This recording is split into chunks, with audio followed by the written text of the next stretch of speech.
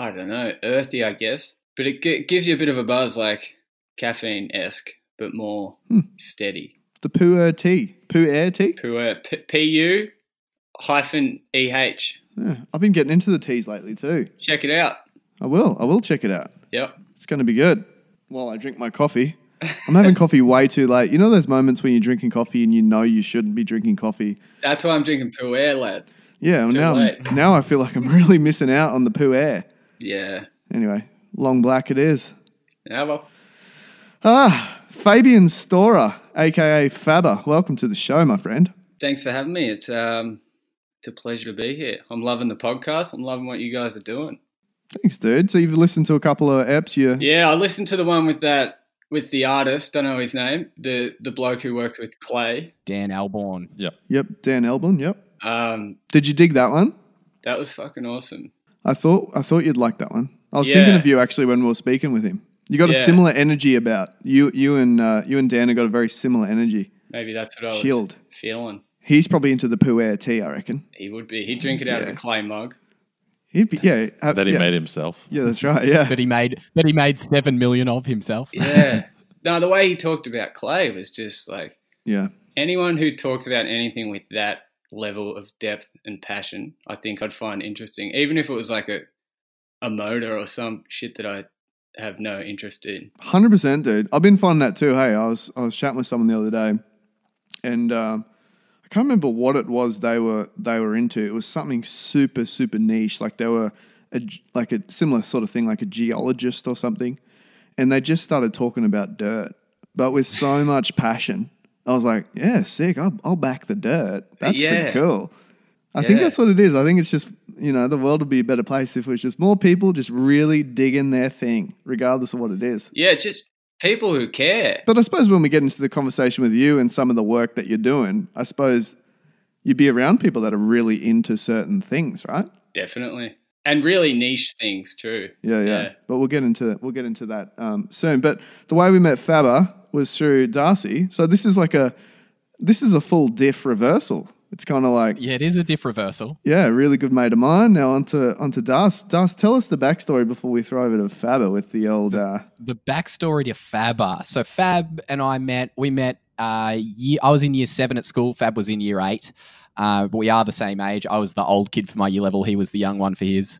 And we were friends, Fabber, what was it, from about year 9, 10 onwards, I would suggest? Yep. Yeah, that's when the year levels merged. That's it. So I saw Fab sitting there by himself for one too many lunchtimes in a row. And I thought, this guy needs a hand up. Like sometimes you just got to give people a hand up in life. And I thought Fab's the perfect one to give it to. And so that's been the sort of the story of our friendship ever since. Just me pulling him up, him dragging me down, really. And so thought I'd bring him onto the podcast. This is it. Like the podcast is going so we got him onto the podcast. It's time to bring Fab onto it and bring it down to the level. That's it. Yeah, I'm hoping I'll ruin your business just by being on this podcast. That's the challenge. No. I think Darcy will be brought down to a healthy level through yourself, Fabber. So I'm looking forward to this. You might be the first guest that figures out a way to not prop him up at the same time while you're talking on the... That's definitely not happening. I definitely won't be doing that. There's no concern there. The real authority complex I've got going on here. It's really sad. So so then Fab and I were the type to always be the ones that would break off at a party, go have a beer, look at the stars, and discuss why on earth we're even here as human beings. It was something that, part of our friendship we've always shared. It's been incredible. And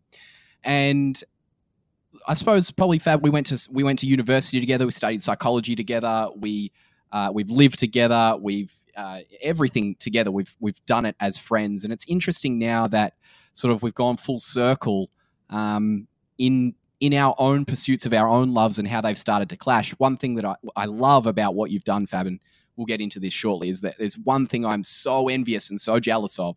It is the work you have done with autistic kids. I think it is extraordinary. I think it's one of the most fascinating things that we're probably going to get into today. And then from there, I'm guessing we're probably going to start going into the world of meditation, Buddhism to an extent, I'm assuming is a pursuit of yours.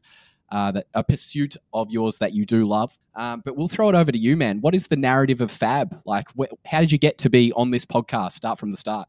Jesus. Jesus. So he started off Christian, then where'd it go?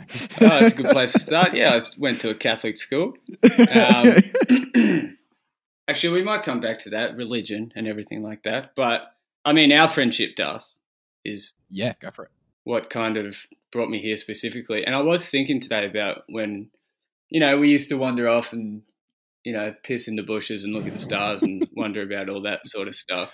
And we used to get shit for that. I remember, like, the other boys would take the full piss out of us. And I was like, I don't give a fuck. I'm still going to, like, wonder about this sort of stuff.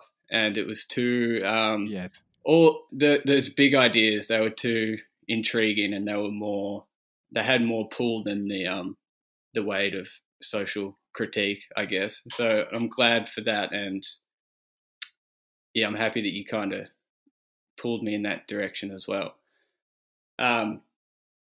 So school was awesome. We had a great time, actually, and we had an awesome friendship group. We still do. So I've always been very blessed there. And a lot of that has played a big part in what I do now, because I guess I want other people, especially young people who are clearly missing out on social interactions that bring about happiness and well-being. And you see less and less of it these days in schools because of, like, the big gripe on social media that's going on. There's a lot of, it's true. It's fucking kids up in a lot of ways. So my positive experience at school is kind of a big push for me for others to have that at the moment. Isn't that interesting? Because you don't often hear that in the working world. So often you'll hear one of two things. People say they hated school. And number two, they'll often say that's the reason why they want to give people what they didn't have. Does that make sense? Except you've sort of flipped it. You've been like, I had such a good experience at school. I was so blessed socially. I think we all were in our friendship group. And you've sort of flipped it to be like, I want to give people the opportunity of what I had. Well, a lot of my colleagues are definitely in that boat, people who went through school and had a shocking time and now want the next generation to not have that, which is great to work with people like that, because they pick up on things that I would never pick up on.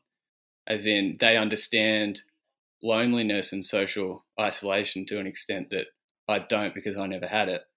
But I have a good understanding of well-being and what it means to have a strong social connection, so I can bring that to the table when we meet together, and that's how we produce good programs. Nice. But what else? My story.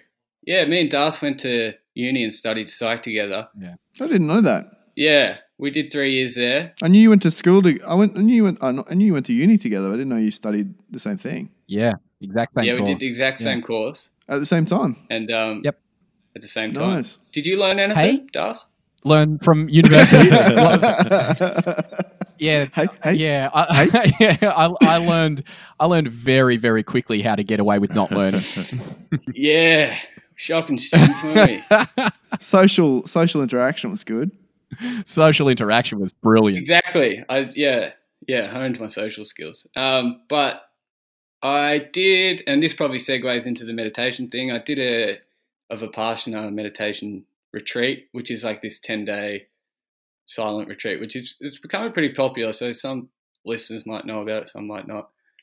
But I did that in the 3rd year of uni, and I remember thinking that in those 10 days I had learnt infinitely more about the nature of the mind than I did Studying it. in my 3-year degree. So that was pretty, I don't know, it was a bit of an awakening. So it was just 10 days of pure silence? Is that what it is? Does it do what it says on the box? Is that what it is? Well, of course, there's more to it. But like just as a general gist, it's mostly you're by yourself in your thoughts. No, it's there's it's a retreat center. There's dozens of people, maybe 50 people in the retreat center at this particular one. So the silent part of it is like an aspect of it. Okay, yeah. cool. So it's just like you don't talk for 10 days, but you're doing pretty intensive meditation. Yeah. It's like something like 10 hours of silent meditation A day. a day. Yeah. And I hadn't I think I've heard of someone else doing this. Yeah. I hadn't practiced before. I just kind of went straight in, and it was brutal, man. He said it was another mate of mine. He's a musician actually, and he went and did something like this. I don't think it was 10 days, but he was saying he was just 10 hours in one pose or one just sitting in this sort of thing. Obviously, I'm not really versed in this, but he said it was brutal. Not only just the pain from his body, but just the pain of his mind wandering. The mind, man. Oh shit. Yeah. Yeah, I reckon that's pretty full on. Like that's essentially like a 10-day marathon. Yeah, it feels like that mentally for sure. Even physically, it's amazing how much pain you can get yourself into by doing nothing at all. Totally. By sitting still. And that was crazy for me because I was like, how can it be so hard, not just physically, mainly mentally, to just sit down? Do you mind if we dive into that, Fabber? Is that cool? Like dive right in deep. So okay. Oh man, there's so many questions I have here. So number one, what was the first pain that you remember noticing mentally / emotionally? And then I want to back that up with now when you look back, do you realize that seemed massive at the time, but now you look at it and you go, that was just the start, man. Like that was just the first seed. Or do you still look back on it and go, no, that was painful then and it's still painful now. I just see it a bit differently. Or how does that sort of interact within your mind? The first thing was noticing how rampant my thoughts were. And what was painful about that though? Like how was that even a problem to notice or a painful thing to notice? Because the technique that we're trying to do is, so the first 4 days is just you place your awareness where your breath leaves your nostrils and goes back in. And you place your awareness there and that's it. And I couldn't do it for more than a couple of seconds.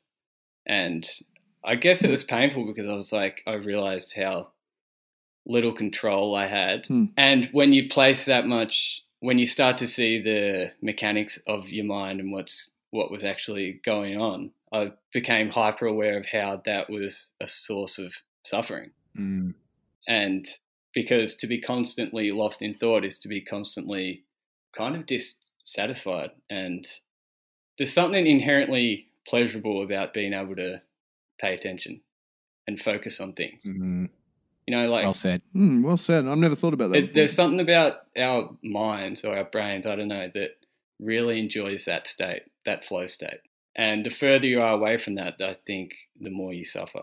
And I was watching it all, and I began to, I guess, not understand it. I don't know. I just noticed that, and the contents of my thoughts weren't that flattering. There was a lot of judgment and self-judgment, judgment of others, a lot of critical things, and then just these wild fantasies, which were like, where the fuck did that come from? All of a sudden I was confronted with it all, like the whole, like everything that it is to kind of be a person. And so it was confronting in a sense, but the more I did it, the more it kind of calmed down, and more importantly, the more I was okay with it all. So what I do, like when I meditate now, it's not even that different to back then. My mind's a bit quieter probably, but I give less of a shit about what's going on. Like the point of meditation isn't to stop thinking. You'd never want to stop thinking, you know? I had such a good analogy from a Zen Buddhist teacher over the weekend. And I'm paraphrasing here, but it was something along the lines of what I do in meditation is I aim to feel more and more pain, but care about it less and less. And I thought that is something. Spot on. And that's how you deal with, well, that's how I dealt with the physical pain of it all, is that you go into it. Like you go right into it and you turn up the clarity of that pain as much as possible. And in that process, you don't suffer. You feel the pain, you feel everything more, but you suffer less. It's a weird, like, it's paradoxical. It's like acceptance of suffering. Exactly. Yeah. You accept it. Did you know that was the outcome going into it? Great question. Because no. Just like from this kind of brief explanation of it, if you told me this and said, hey, you want to come? I would just say no. Like, I don't think I could. I don't think I could handle that, or I don't think I would want that as an outcome, personally. Anyway, Which part wouldn't you want as an outcome? like I like doing smaller meditation, I guess, like 15, 20 minutes, just to kind of like reset myself for whatever like high emotion I'm feeling at that point in time. But I love my ability to just keep thinking. I feel like I wouldn't be able to create as much if I got myself to a place where I didn't think as often. That's a really common misconception of what actual meditation is as well. That's why I kind of mentioned before that you'd never want to stop thinking. Yeah. But an ability to hone that thinking, like all meditation is like coming to understand the mind and being able to use it more productively. So it doesn't hamper creative ability. I would argue that it enhances it. Okay. But in saying that, I don't think a 10-day meditation retreat is for everyone.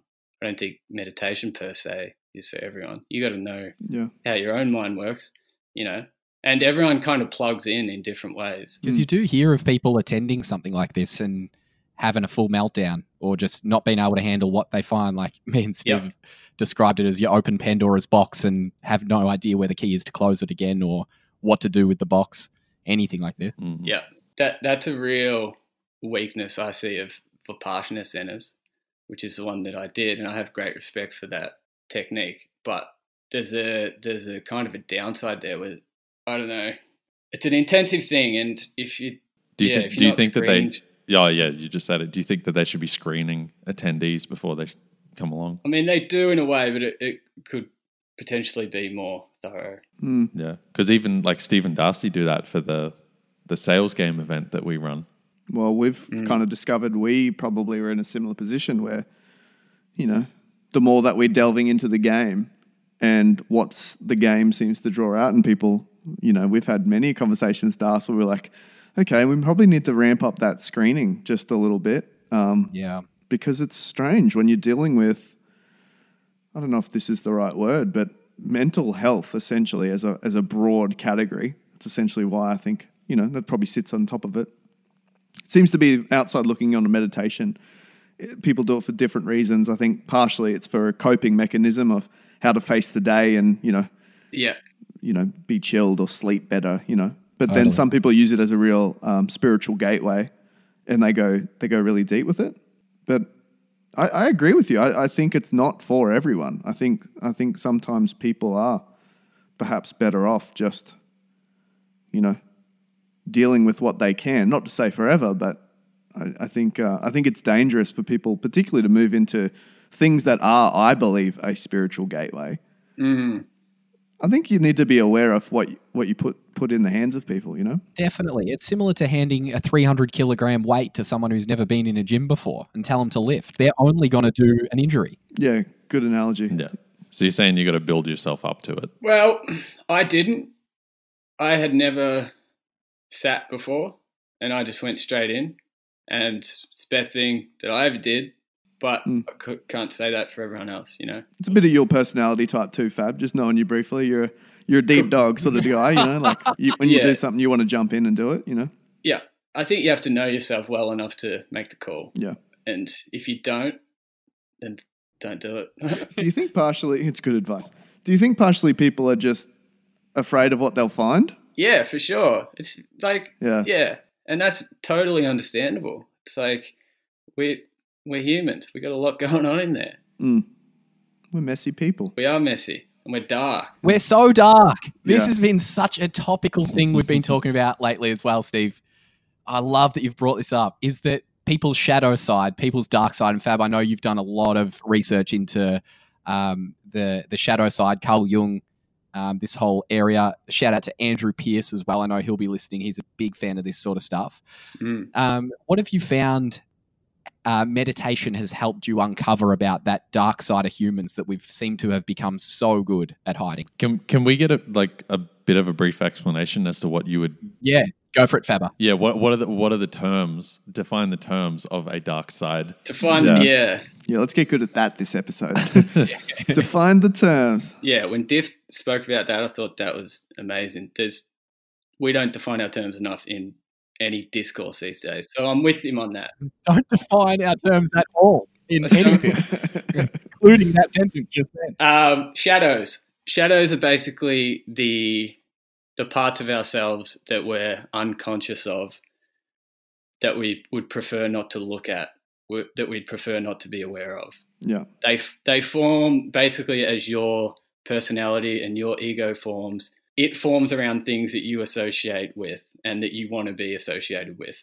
So very naturally, you repress and push away all the really ugly parts of personality and of life. And then in that process, you start to project those things onto other people and to other things. So it's always the other person who is greedy and kind of selfish. It's never, it's not you. So you're projecting all these shadows that you understandably think belong to other people, but it's coming from you. It's your thing, So that old thing that whatever you're criticizing or judging in someone else is ultimately yours. So that's what you talk about when you talk about shadows. But yeah, so that can go pretty dark and pretty deep, because the worst thing imaginable that you can project onto someone else could potentially be you. You know what I mean? What was the question? How does meditation help me? Yeah, what have you uncovered about that, and what's really intrigued you about that in your research through it? I'm guessing I'm claiming meditation as a form of research unto itself here. Honestly, the shadow work and that sort of stuff hasn't come so much through meditation. In fact, I think maybe there's something lacking there in potentially in Buddhism as well, that kind of doesn't adequately address that for my likings. Like that's when I go to Jung and I read about this kind of stuff. But the more I read about it and the more I'm aware of it, I see it come up just through. And here, when I'm talking about meditation, it's like we can talk about two types of meditation. For me, it's like the formal, where I'm sitting on the cushion for however long, and then there's informal meditation, which is just daily mindfulness, which is just being aware, which is trying to turn life and the art of life and the practice of life into meditation itself. So that's where you see shadows come up. When I'm really aware and mindful, I notice when I'm projecting onto others and just judging the shit out of people and, just being a bit of a dick internally and just being aware of that. And it's like, oh, okay, that's my thing. I got to integrate that. I got to be aware of it, So it's more of the day-to-day mindfulness kind of thing. Yeah, got it. That's it. I'd love to go back just 2 steps when you're talking about. I'm curious about that when you said when you're looking into Buddhism around shadow, that it doesn't answer. I can't remember exactly what you said. Yeah. What is it missing for you? What is it that Jung explains better? If they're poor words, you get the gist of what I'm trying to say. Yeah. Definitely. Maybe with Jung, he put things in a way that I'd never heard or read had been put that way before. There are probably parts of Buddhism that I just haven't come in contact with that do deal with this sort of stuff, but I never came in contact with it. Because a lot of it is about the nature of reality itself, and which like those teachings are fucking fascinating. But not so much about it is a lot about personal psychology. I don't know. He touched on something that I had just never come across before. And it's not that Buddhism is just this kind of rainbows and flowers, kind of just peace and love. It's not at all. It's pretty full on, actually. It's the main tenet of Buddhism is that life is suffering, and so that's pretty hardcore in itself. Seems to be universally true across many religions. Yeah, and I think it is a fundamental truth. It's not a nice one for even people to swallow. Like, okay, it's a hard one to swallow. You're born into suffering. Welcome. Yeah, enjoy your stay. Enjoy. Enjoy your stay. You probably won't. That's really good though. I like. But you have to pay for it anyway. It's an interesting thing to explore. I think it's cool. Yeah. And so tell us a little bit about your. I'm fascinated by your work, dude. Like how you spend your days and what a typical week looks like for you. I might be putting words in my mouth, in your mouth, but you seem a fairly holistic sort of dude as well. And so I'd be curious to know how you kind of integrate all of it together. I'm guessing, I don't see you compartmentalizing, okay, I'm work fab and now I'm non-work fab. I kind of see you as just the same sort of dude, which I immensely respect. Similar to my mate Diff, he's a guy that is the same in any situation, which, I think is a really, really cool thing to do. So yeah, tell us a bit about your work and how it all kind of integrates. Yeah, meditation's been my gateway into all of this, just general well-being sort of stuff. So it's kind of expanded to include a lot more than just time on the cushion. As far as work goes, I work with autistic, not just teenagers, young autistic people, primary school up to. Well, I run an adults group now, so amazing! I didn't know that. Didn't know that. Yeah. So basically, I'm working with ages 8 to 25, which is awesome. It's a super, super widespread. I love it. So we're working with these individuals who basically are having a hard time at school, or they're just a little bit different, And so we're offering programs to kind of suit that. Within schools and within communities. And the basic idea is to celebrate those differences, to kind of really hone in on the things that they are obsessed with and the things that they love to do, and trying to bring that out as much as possible and turn that into as much as a positive thing as possible. Because for a lot of these guys, there's been a deficit view, I suppose, of their learning differences. Things are changing a lot. And we're kind of in there helping to change that as much as possible. And we do it socially. It's a social group, and that social aspect, which what we kind of started on, that's what allows it to be so powerful.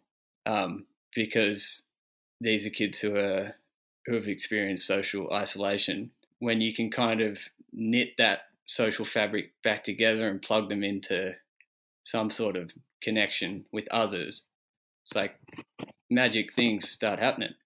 It's awesome. So I'm much more interested in a holistic, general view of well-being now, especially when it comes to mental health, because I just see so much anxiety now, and like it's pervasive in a lot of young people, and it's weird. We kind of need to do something about it. Like we need a new paradigm when it comes to mental health.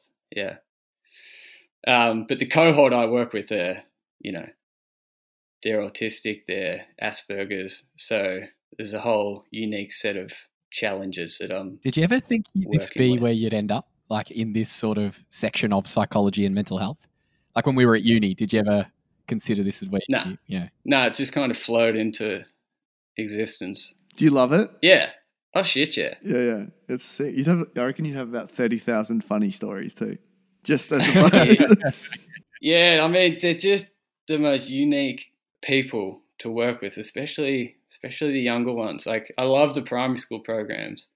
I mean, I love them all, but there's something about the really young kids who just have this open nature, it's really beautiful and easy to work with, actually, because they're open to experience and they don't have so many. They're kind of too young for the anxiety of life hasn't set in yet, and they haven't set up these structures that limit them yet. Mm-hmm. And working with those guys is the best. Yeah, it's sick. I think I noticed that even in like just having kids in general, in like, I reckon parents will relate to this. There's a moment and you try and hold on to this for as long as you can, or at least witness it for as long as you can, where you see kids and there's an element of purity about them. It's like they haven't been infiltrated by things that make them, selfish or, spiteful or whatever, greedy or whatever it may be. Like, you just see them and you're like, man, that's cool. Like, that's what humans could be if we weren't so messed up, Yeah. But they do, it seems to be that it doesn't take long, they hit 2 years old and then they realize, I want that and I'm going to take it from you. And so you're like, oh, there it goes. Can never turn back from that point. But it is beautiful to see because it's like, for me, it gives you like, I don't know, it gives me huge hope when you see people like this. Yeah, for sure. Sometimes I think in our best moments as adults, we regress in a way to a childlike state of mind where we're just curious as shit. And like, there's just a joy in just being around, just being alive that is quite childlike. And that's why I like working with kids, because you can reconnect with that a little bit. Yeah. And and I suppose in your role, it's appropriate as well. Yeah. Like it's what you're meant to do. Exactly. It's cool. Which would be cool. I reckon it'd be so much better if most of the work life. Wouldn't it be sweet if like one day a week, everyone in the world could just cut sick and be kids again? Yeah. Bring your toys to work. Bring your trucks and that.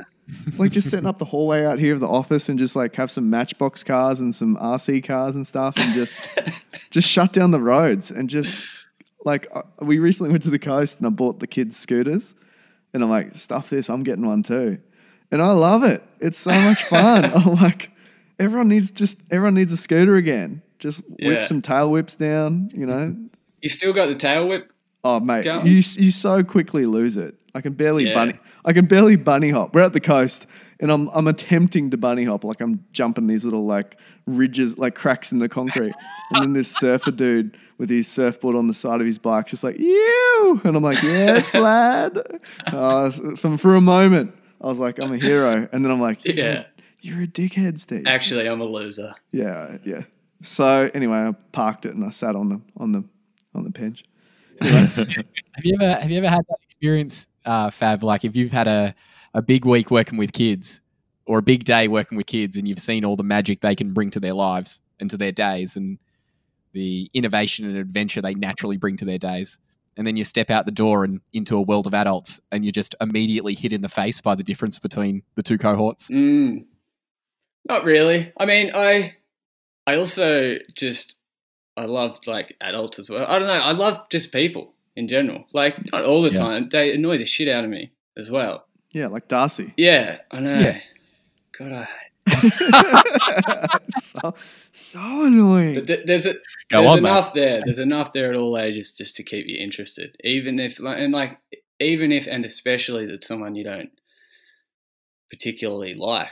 Which is a hard thing when you're in classrooms because there are just some kids that just like you're like, I don't like this kid. But you gotta like, why? He's just a kid. Like figure it out. No, you have to love him. You gotta. Yeah. I don't know. But yeah, it's I do love my job and I love the how unique the people are that I work with. And I think we're getting better as a society. We definitely are of making room for these different minds. Kind of being aware that there's a lot that can be given to society from people like this who present very differently, who if you were to interview would have a very, very low chance of getting the job because... I was just about to say, because I think like socially it's becoming more accepted, to accept different, like broadly different people. But when you step into a capitalist world, I even think in some companies that I work with where, I see people that are a part of the team and they're clearly different thinkers. Like just when you give them different situations or problems to solve, they think so laterally where I was like that, my brain didn't even go anywhere near that. But sometimes that's really scary in a capitalist world, and they get put into the box of, they're a mess, or they're crazy, or, they're disorganized, or, you can't rely on them, or, you know what I mean? This sort of thing comes up, and so they get pushed to the bottom of the pack. I think what we need to try and figure out is integration between that and like almost maybe a whole new job role. Sure. Of like, I reckon these type of people would be so good in an innovation role. Yeah. Where you're just like, there is no right way to solve this problem. Just have a go at it. Sure. I reckon you'd come up with the greatest solutions that then someone else could be like, cool, I'll take that. And now I'm going to actually apply some commerce to it. You know what I mean? Yeah. I think it'd be an asset to the business world as well. I mean, I know nothing about business, but I know that kind of makes sense to me. And when you say, especially, those lateral thinkers, and you'll hear ideas that are like, I didn't even know the mind could move in that way. Like, I didn't know that trajectory was there. And I just imagine that applied to, I don't know, innovation, exactly, like the kind of things that could be achieved. Yeah. But that's what I run up against, especially in the adults program, is basically a lot of young people who they struggle to interview for jobs, so they can't get a job because understandably the interviewer is probably not going to hire the person who can't look them in the eyes and who's dyslexic and who chooses the wrong words and mixes up the order of words and things like that because their anxiety is so high because they're in a social situation that's new and different. And it could be the most terrifying thing they've ever done is just to go out and talk to a random person, especially when there's a job online. So they're not going to get the job, kind of thing. So that's what we're working with as well. That's an issue that I don't really know how to overcome. Yeah, it's a challenge to solve, It's a challenge, yeah. Let's jump onto the social media thing, Fab. You seem to circle around that a couple of times. Where do you think we're headed in the social media space when it comes to particularly the use of it in schools, the use of it socially from the ages of, say, 10 to 18 specifically? Where do you see all that going? What's the field of play look like there, Fabber?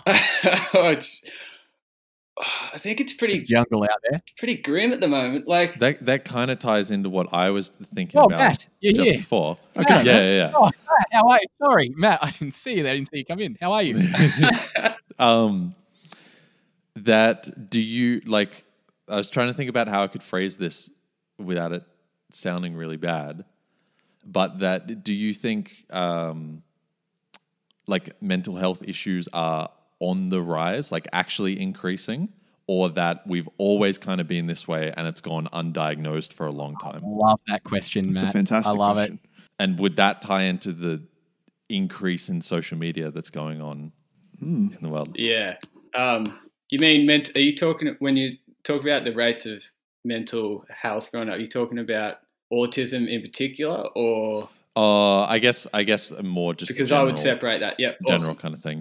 Yes, definitely. Because I mean, that's. Oh, I would assume that like autistic people have kind of been around for a very long time. Yeah, for sure. I think the general like anxiety and depression, those things. I don't know what the actual stats are, but my observation is that young people definitely seem more anxious than they were. I don't remember anxiety being such an issue for primary school kids when I was around as it is now. Primary school kids. It's weird that they have to deal with anxiety. The biggest issue I had at primary school was shooting a free throw before the end of lunch, just as the lunch bell went. And if I got it in, my team won. If they didn't, they lost and I missed. And that was the biggest problem I had at primary school. Yeah. Exactly. Sometimes I couldn't get my pack of shapes open. Yeah, that's awful, bro. Yeah. See, no one deserves that. No one wants. Do you think it's because of social media and that people view things as more permanent than you guys would have looked at when you were younger? It sounds like you're asking that question in a way that suggests that that's how you see it, Matt. Is that around about right? Oh, I think that might be the case, that you put up a status and you think everyone's going to see that for the next, or that people don't forget because they're constantly reminded versus like the experiences that you had when you were younger? Is it's like maybe you were anxious in one situation, but next week it didn't matter. But next week someone brings it up on Facebook again. And it's gotcha. So it's like what's on the internet is, Well, I written think- almost permanently. yeah. It's part of it. I think that's, well, you're probably thinking that as well, of the, these celebrities that getting stung from something that happened 10 years ago as well, partially. But yeah, I that's think in for there. young people, I think, the home used to be a safe haven if you really think about it. I'm not saying in a broad sense, but, you could have a really bad day at school, you could have a fight at the bus stop, have your little punch up. But then when you got home, you could choose just to stay at home and have no other social interaction other than with your family. And there was no phone pinging. There was no messages happening. There was no uploading of the fight of the bus stop and then 47 kids at school going, "Oh, you got your ass kicked, dude." You could escape to a safe haven. Now this thing, like the phone, and kids are getting these phones younger and younger and younger. Like the kids I see with smartphones on Snapchat terrifies me for my daughters. I'm just like, man, you're in a whole new world there that is relentless, 24/7, and anyone can write anything they want with an armor against them. Like there's no consequence of responsibility. I was just about to ask that, Steve, is how do you feel about this with your daughters? Not far off, it's like just around the corner. I think it's never been more important than teaching kids self-awareness from the youngest age. And I think the number one thing that you can teach kids is really true love from their parents so that they feel confident within themselves. Like, I think that's the number one thing that me and Anna are trying to do as parents. Yeah, academics, yeah, whatever. Like the iPad can teach them that. But if I don't give my daughters enough love and teach them to love themselves and be aware of themselves and to know who they are and where their value comes from, they're going to get thrown into a world so quickly where pressure is added to them. And no wonder kids are anxious. They're not ready to deal with that. Like when I was 8, I wasn't ready to deal with that. You know what I mean? Mm-mm. I was just trying to play with my Charizard, Pokemon cards, and like Trying to finally upload this Charizard shiny card for something worth its value in return. totally, man. I was trying to work out how to make some money with the Charizards. But like, I don't know. I'm terrified for them. Like, we're gonna delay them getting phones. Call me traditional, as long as we damn well can. It's good, man. That would probably give them a huge advantage in the long run, though. Well, I think so. Like, literally, the one thing that we just keep teaching the kids is like kindness. Yeah. Kindness is the best quality you can have. It is. It totally You is. get so far with just that alone. Yep. I think you touch on something there, which I've been thinking a lot about, what's missing lately. And it's like, it's the heart. It's heartfulness, Yeah. It's like it runs in their heads, and especially those who are addicted to social media and always on technology, blah, blah, blah. Like, and then sometimes I feel like, anyway, I'll come back to that. But that's a very head kind of focused activity. Like no one's, you can't really practice true kindness or opening your heart to others when you're on a screen, because the only way we do that is like connecting with each other, person to person.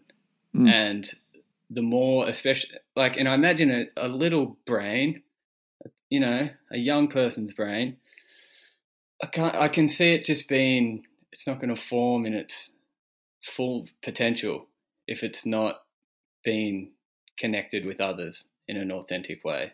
100%, dude. And kindness it's the road there, I think. I think you're Totally, touching man. something very important there. Totally. And I'm only just starting to get the weight of responsibility around this. I even travel a lot with my work. And so I even notice a difference in my daughters, whether I've spent time with them or not. Like if I've been away from them for a little while, Nora, my youngest one, her social anxiety increases. Mm-hmm.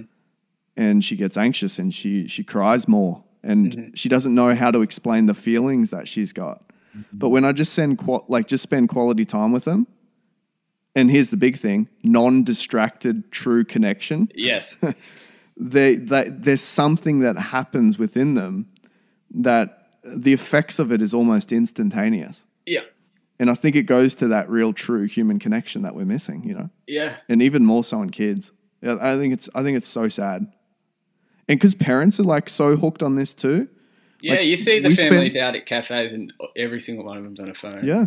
So they buy their kids phones and iPads so that they can get their kids distracted so that they can spend some more time on their own social medias. And I'm not judging parenting, but like I'm judging my own parenting the times when I get stuck on this damn thing. Even doing emails, I'm like, stuff this. Just like sit with your kids and just chill for a bit, you know? Like I reckon parks are the most underrated place on the planet. Like just go to some parks more. Leave your phones at home. But I think this is what's going to happen.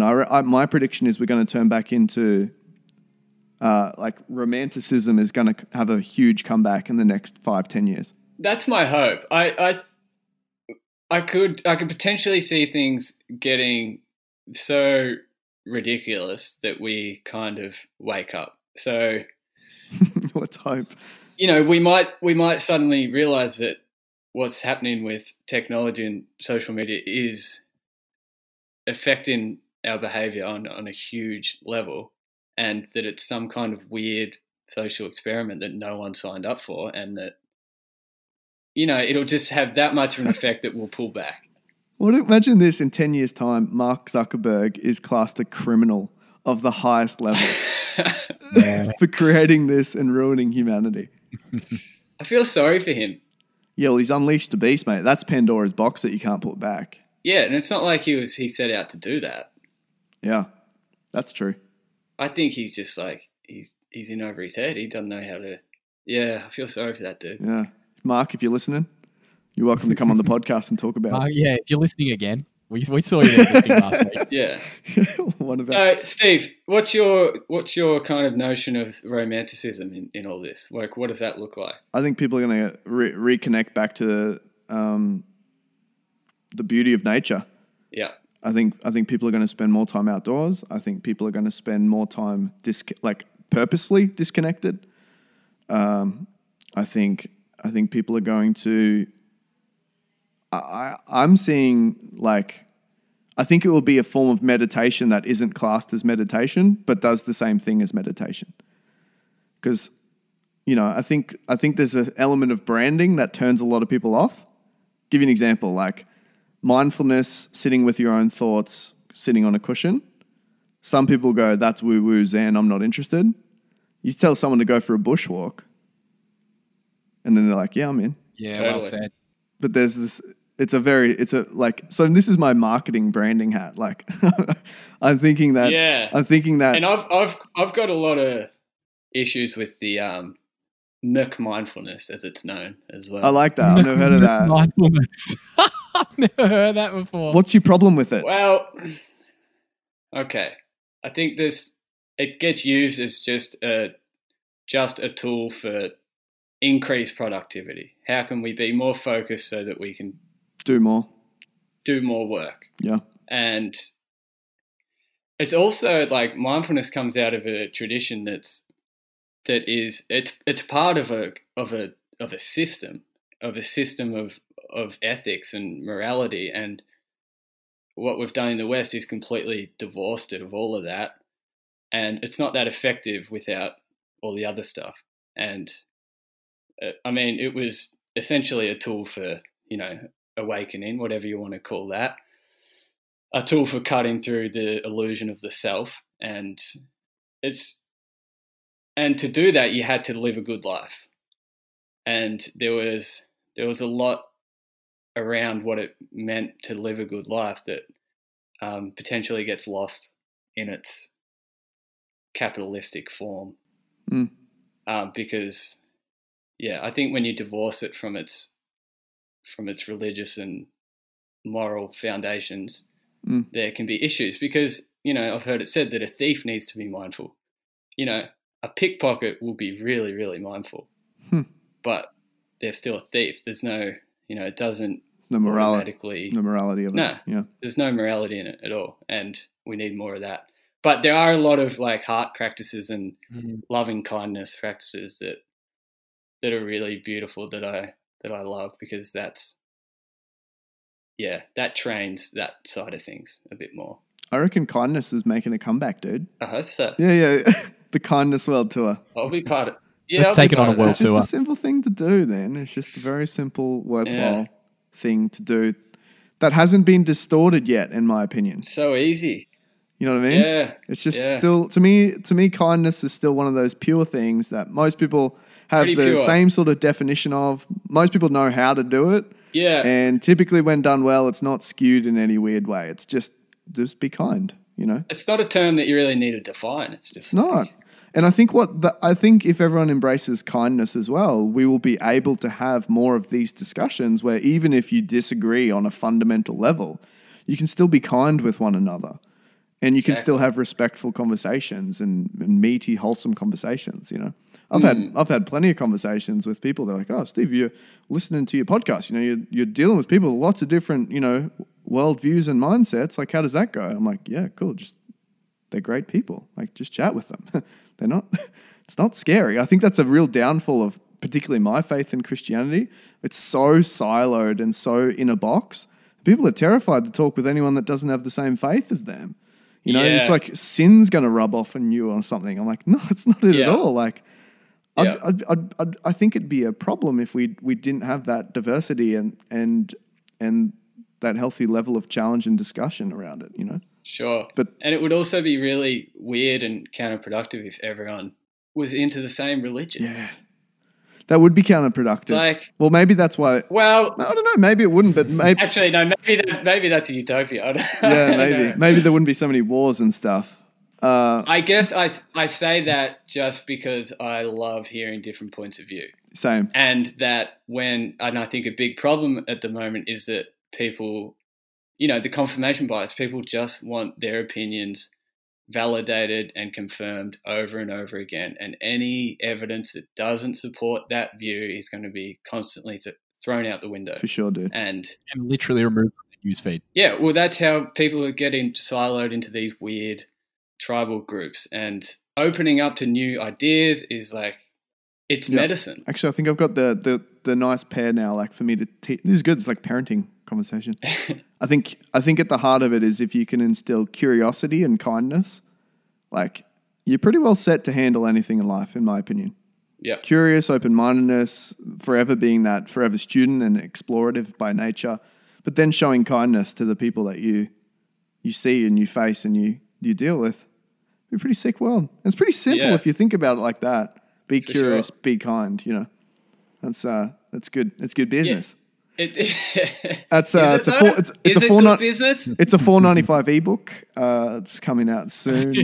Is that good business though? I don't think it should be. I don't think it should be business. I think there's some things that should be sacred and be separated from the likes of money. Sure. Oh, jeez, you've hit the. What do we got here? You take issue, Darcy. 5:13 p.m. and he's thrown that under the bus. I just think there's not much left in the world that's been kept sacred. And I think there's something within us that is very aligned to things being sacred. Yeah, I think we have an inner, how would I put it? An inner yearning for things that are sacred, for sure. I'll give you a really simple example of this, of the inner conflict people feel. When they go to a zoo and they see an amazing animal that really makes them in awe and inspired and fall in love with nature and the beauty of creation, in my opinion. And then part of them feels like, geez, I feel sorry for that panda stuck in captivity and I've just paid $65 to see it. Yeah. There's part of that is sacred. You know what I mean? Yeah, the flip side of that is that panda goes out in the wild and someone shoots it and then their species becomes extinct. For sure, but that's not the kind of business that you pay $65 to see. No. You'd hope You know what I mean? No. Are you saying money is one of these sacred things, Steve? No, I think money is a corrupter of sacred things. Oh, gotcha. I think All so. right. There's some It's things that were 5:14 PM and we've since resolved the yeah, yeah. So I think there's some things that are sacred, and then money gets introduced, and it no longer becomes sacred. Interesting. Yeah, it's a slippery kind of term, even sacredness. Yeah. Well, You know? you define it, I suppose. Yeah. Yeah. All I'm saying is I'd like more sacredness back. Keep that silence in the podcast, Matt. Don't you dare edit that one Don't out. edit that one. No, I think it'd be a good world. I think it'd be a better world if we brought that back. I a little agree. bit more of that back. I agree. And people get it wrong. A lot of people quote this and they misquote it when they say money is the root of all evil. It's actually misquoted. It's the love of money is the root of all evil. Brilliant. And so this is something that I've used to always think, money's the root of all. You got to avoid money, but like money's just a thing. It's got, people talk about it all the time. It's just a representation of something so much more meaningful. Yeah. But I really think people do get pretty skewed and pretty distorted when they fall in love with money. Yeah. And they turn. I always used to say this thing, when a good thing becomes a God thing, it becomes a bad thing. And Yeah. so some people worship money to the detriment of everything else around them, to the point where they ruin things that are sacred. They forget who they were making the money for in the first place. Yeah. And they just they get overcome by it. So anyway, that's my observation of late. Bring back the sacred stuff. I think it's a very kind of, you speak to the Stoic ideal when you talk about that, especially the way you talk about money there. Like, I think you should be, if it were to all like kind of go, all your material goods, I think ideally you want to be in a place where you'd be okay with that. I definitely don't want to get rid of all my material goods. Yeah, but it's not. I'm not saying that you should, or like I'm going to continue to earn as much money as I can and buy the things that I want. Yeah. But ultimately, you're not taking any of that with you. Oh, for sure. For sure. I think it's important to think that big sometimes. Like, 100%. What do I want on my deathbet? Yep. You don't give a shit about your coat, or unless you're cold. But But as soon as you die, you don't care about that. Depends what you're dying of, really. Your money, yeah. your money in in the all that Arctic sort of Circle. Stuff. Not for sure. Yeah, and yeah, that's a truth. I've been tossing up this thing or exploring this thing, like this concept of like permanence, and that things that have permanence are valuable. But as soon as you put yourself into that situation and you don't, like flesh, right? Flesh aside, spirituality aside, regardless of whether you believe, but flesh side, we're just not permanent beings. Like, we're just not hanging around forever. Nothing's permanent. Nothing's permanent. Yeah. Well. And well, it's kind of, I don't know if I can say that to a Christian, Catholic. I'm not a Catholic, but I'm Christian. Christian. Well, you have the eternal truth, which presumably is unchanging, right? Well, I believe in eternity for sure. I think there's some things that do have permanence, but it depends how you define permanence. Like, I think it's the nature of things to be impermanent, and to be aligned with that is to approach a certain amount of happiness. Well, I suppose if you define anything physical is impermanent. Yep. Like, even the earth is impermanent as a whole. Yeah. Like, one day, the sun is a great example. Like, it will scientifically burn up and disappear at some point. So like, it's not even going to be around forever. Yeah. No, I'll back the sun. I'll back it. I reckon it's hanging around. It's going to hang in there. But I suppose from a spiritual point of view, then, I believe that is permanent. But can you really define that as permanent? It's not really physical, is it? I think you get what I'm trying to say, right? I do, for sure. Yeah. Yeah. But I'm even thinking about, like, certain things have permanence beyond your own lifetime. I think those are valuable. As in, like, certain legacies that you can leave. Yeah. This is why I love writing more than anything. Yeah. Because it has a state of permanence. Like, I can literally die and there'll be part of me that could live on.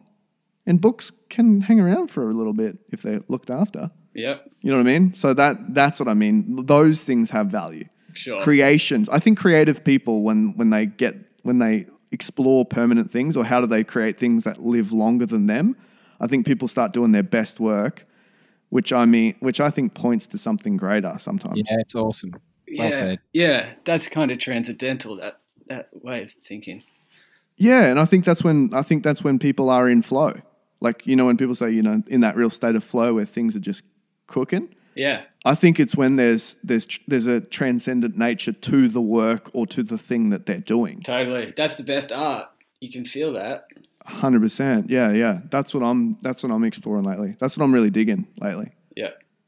And then when you go into it with a curious mind, it's just a cool world out there. You see stuff that is like, wow, that's amazing. Yeah. Anyway, that's what I'm kind of getting at. But then at the same time, we go back into a normal businessy, worky world where it's pretty permanent. Like it's focused on that. It's sort of like work hard, get your money. Yeah. Which is necessary, But yeah, totally. I think it's a gateway, right? I think that bigger view of things just makes the more mundane better and more meaningful. Yeah, for sure. Like otherwise I just think there's a lot of people who are just grinding. Totally, man. Do you find them difficult to speak with, Fab? Like, I don't know. I love in this podcast because it's naturally attracting guests that like to think a little bit deeper about stuff. I'm not sure about you, but do you go back out into the world and, you try and have conversations that are even somewhat beyond, hey, what are you doing this week? And they're like, don't talk to me anymore. Yeah. Because I'm finding that a little bit. They're just like, no, let's just talk about a business plan or something, hey? Yeah, it's something that can be hard to navigate. Sometimes it can feel kind of isolating or something. I don't know. Some people, I think, when if topics start to get a bit deeper, a bit real, I see like fear come up in people a lot in response to that. I agree. So there'll be an immediate resistance to that. Yeah, for sure. Which I understand. Because I don't know. It's a tricky thing. Got it. Do you feel like, obviously the pursuit of love type thing, do you feel like there is a love that you're pursuing? Like something that you're on the quest of chasing, so to speak, or pursuing? Yeah, I mean, I was kind of thinking about that before doing the podcast and listening to your podcast, and I couldn't really nail it down to one thing. Like there are levels of things that I love and that I'm pursuing, I guess. Like the ultimate thing it'd have to be truth with a capital T. Yeah, boy. Yeah, boy. Yeah, boy. Yeah, boy. You got it, sir. Yeah, boy. And I don't know. We need more sound effects back. Yeah. Oh, we do. We need a sound effects board so bad. Yeah, I've actually got one. We've actually got one. We've got a MIDI player, like one of those little trackpad things. Yeah. We are, Matt, that's part of your job this week, dude. We are hooking that thing up like, yeah, exactly. That'd be great. Yeah. And then the thing that really interests me is like the mind and the nature of the mind and, why we do the things we do, and well-being, and how to heal like each other and ourselves. I think we're a little bit sick in this society in many ways, and I'm interested in how to make that better and how to be healthier. And there are ways to do it, and I've been exploring them, and that's exciting. Well, that's definitely not going away anytime soon, right? What's that? Sickness. Oh, well, no. She'll be fine, mate. That's a worthy thing to pursue. That's a noble thing to pursue. Well, we can do things better, and we can be way happier. Yeah, for sure. And yeah. So I'll call that my pursuit. I love it. With that in mind, Steve, is it time to let's bust out the big confront dog. him with the most scary question ever asked? Uh-oh. Have you got right to the end of a podcast, Fab? No. Of yours? Yeah. The question? Just the one with Dan. Oh yeah. So this is the question, right? You might have heard it. I think I forgot. What is something that you have come to know and believe to be true, whether that's in your life or in your line of work, that you just simply know many other people disagree with? That's such a good question. Came up with it myself. And nailing it. I know we say this episode after episode, man, but time after time you're getting 1% better, 10% better. It's just, you've crafted it. What, the question? It's so good. It started off like we didn't know what it was going to be the first time you asked, and now it's just word for word perfect. 3 episodes. I've decided that's what I want to put on my tombstone. Nice. So if people are walking past, they're like, oh, yeah, good question. Next week it'll be on the soundboard and you won't even have to say it. Yeah, that's right. Yeah. I've become redundant from the episode. Something that I've come to understand that I feel like other people don't understand. No, I would disagree with. What's something you've come to know and believe to be true? Yeah. You can take it as big or as small as you want, but you just know a bunch of other people just like, nah, disagree with that. Yeah. I would say that we're basically spiritual creatures much more beyond our materialist perspective would have us believe. I think we're confined by our materialistic view of the universe, and I think it brings people a lot of suffering because they're not in touch with what they truly are. But a lot of people are like, yeah, fuck up, you're full of shit. That's just hippie woo-woo. Get out of here. That's true. But I think you've touched on something really good there. That's cool, dude. Yeah. Love it. Fabba, thank you for joining us. You're a good man, Fab. You're a good man. Thanks. Appreciate it. And thanks for, it's awesome what you guys are doing. It's inspiring, I think, that you just go out and you just attack it. And you do what you want to do. Thanks, man. It's awesome. Thank you. Most people don't have we'll keep doing it. I don't know. Thanks, it's refreshing. lad. Really appreciate it. And thanks for jumping on the Pursuit of Love podcast. If you've dug the episode, love for you to leave a review. Put some comments down. We're actually loving the words that people are putting in with the reviews. Any stars you like. We'd love to know your true and honest perspective. And if you've stumbled across this on some form of social media, despite us just tearing it to bits, keep the conversations going in there, because I think it's pointing people to more meaningful stuff than the pretty surface level rubbish that we seem to consume. So appreciate you listening. See you on the next episode very soon.